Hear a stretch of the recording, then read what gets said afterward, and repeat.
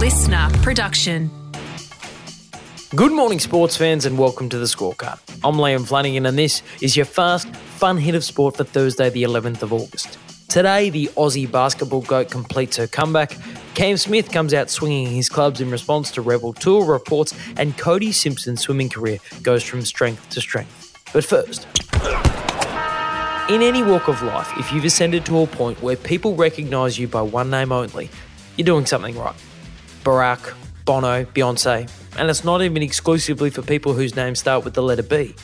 And when you say Serena, there is no mistaking who you're talking about. Serena Williams, 6'4", wins her 7th Australian Open and her 23rd Grand Slam title in 1 hour and 22 minutes. Serena Williams, the winner of 23 Grand Slams and frankly, the greatest tennis player, male or female, of all time, looks set to ride off into the sunset after her home Grand Slam later this month at the US Open. Serena turns 41 in September and told Vogue magazine that she's, quote, evolving away from tennis towards other things that are more important to me. I guess there's just a light at the end of the tunnel. I don't know, I'm getting closer to the light, so that's... Wait, is she retiring or dying? I love playing though, it's amazing, but you know, it's like, I can't do this forever, so it's just like, sometimes you just want to try your best to enjoy the moments and do the best that you can. Off the back of those comments that the upcoming US Open could be Williams' final ever appearance on court, the tournament reports that there has been an unprecedented demand for tickets, with 13,000 sold already, and some people who've snared $35 tickets attempting to resell them for $7,000. I think that's a little optimistic. Maybe, but to be there when Serena Williams takes to the hard courts of NYC for the final time, some might call that experience priceless. You've been selected to represent the Opals at the World Cup, Lauren Jackson. It's not your first one, but hopefully it'll be a great one.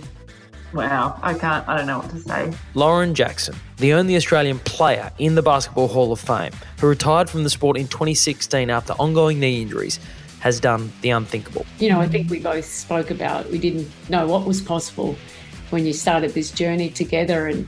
But, you know, I never doubted you, but it was just whether your body could hold up, and it has. And that's a credit to you and your staff that put the time and the effort into, and your family. Opals coach Sandy Brondello breaking the good news to Jackson via Zoom that the three-time WNBA MVP, who came out of retirement in April this year at the age of 41, is heading to her 5th World Cup as part of the national team when Sydney hosts the FIBA Women's World Cup in late September.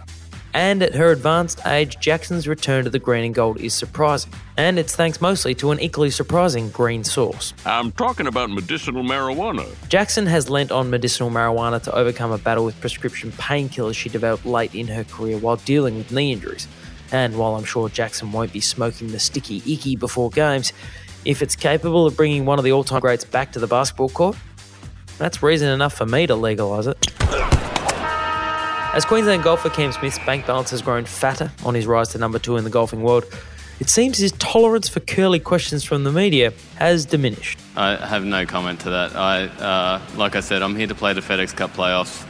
That's what I'm here to do. I'm here to win the FedEx Cup playoffs. Like I said, it'll come from me. It won't come from Cameron Percy. Fronting the press at the FedEx playoffs in Memphis, Tennessee, Smith was asked to respond to comments made by fellow Aussie pro Cameron Percy that he is already gone from the PGA Tour, alleging he's done a deal to join the Saudi-backed Live Golf Tour. My goal here is to win the FedEx Cup playoffs. That's all I'm here for.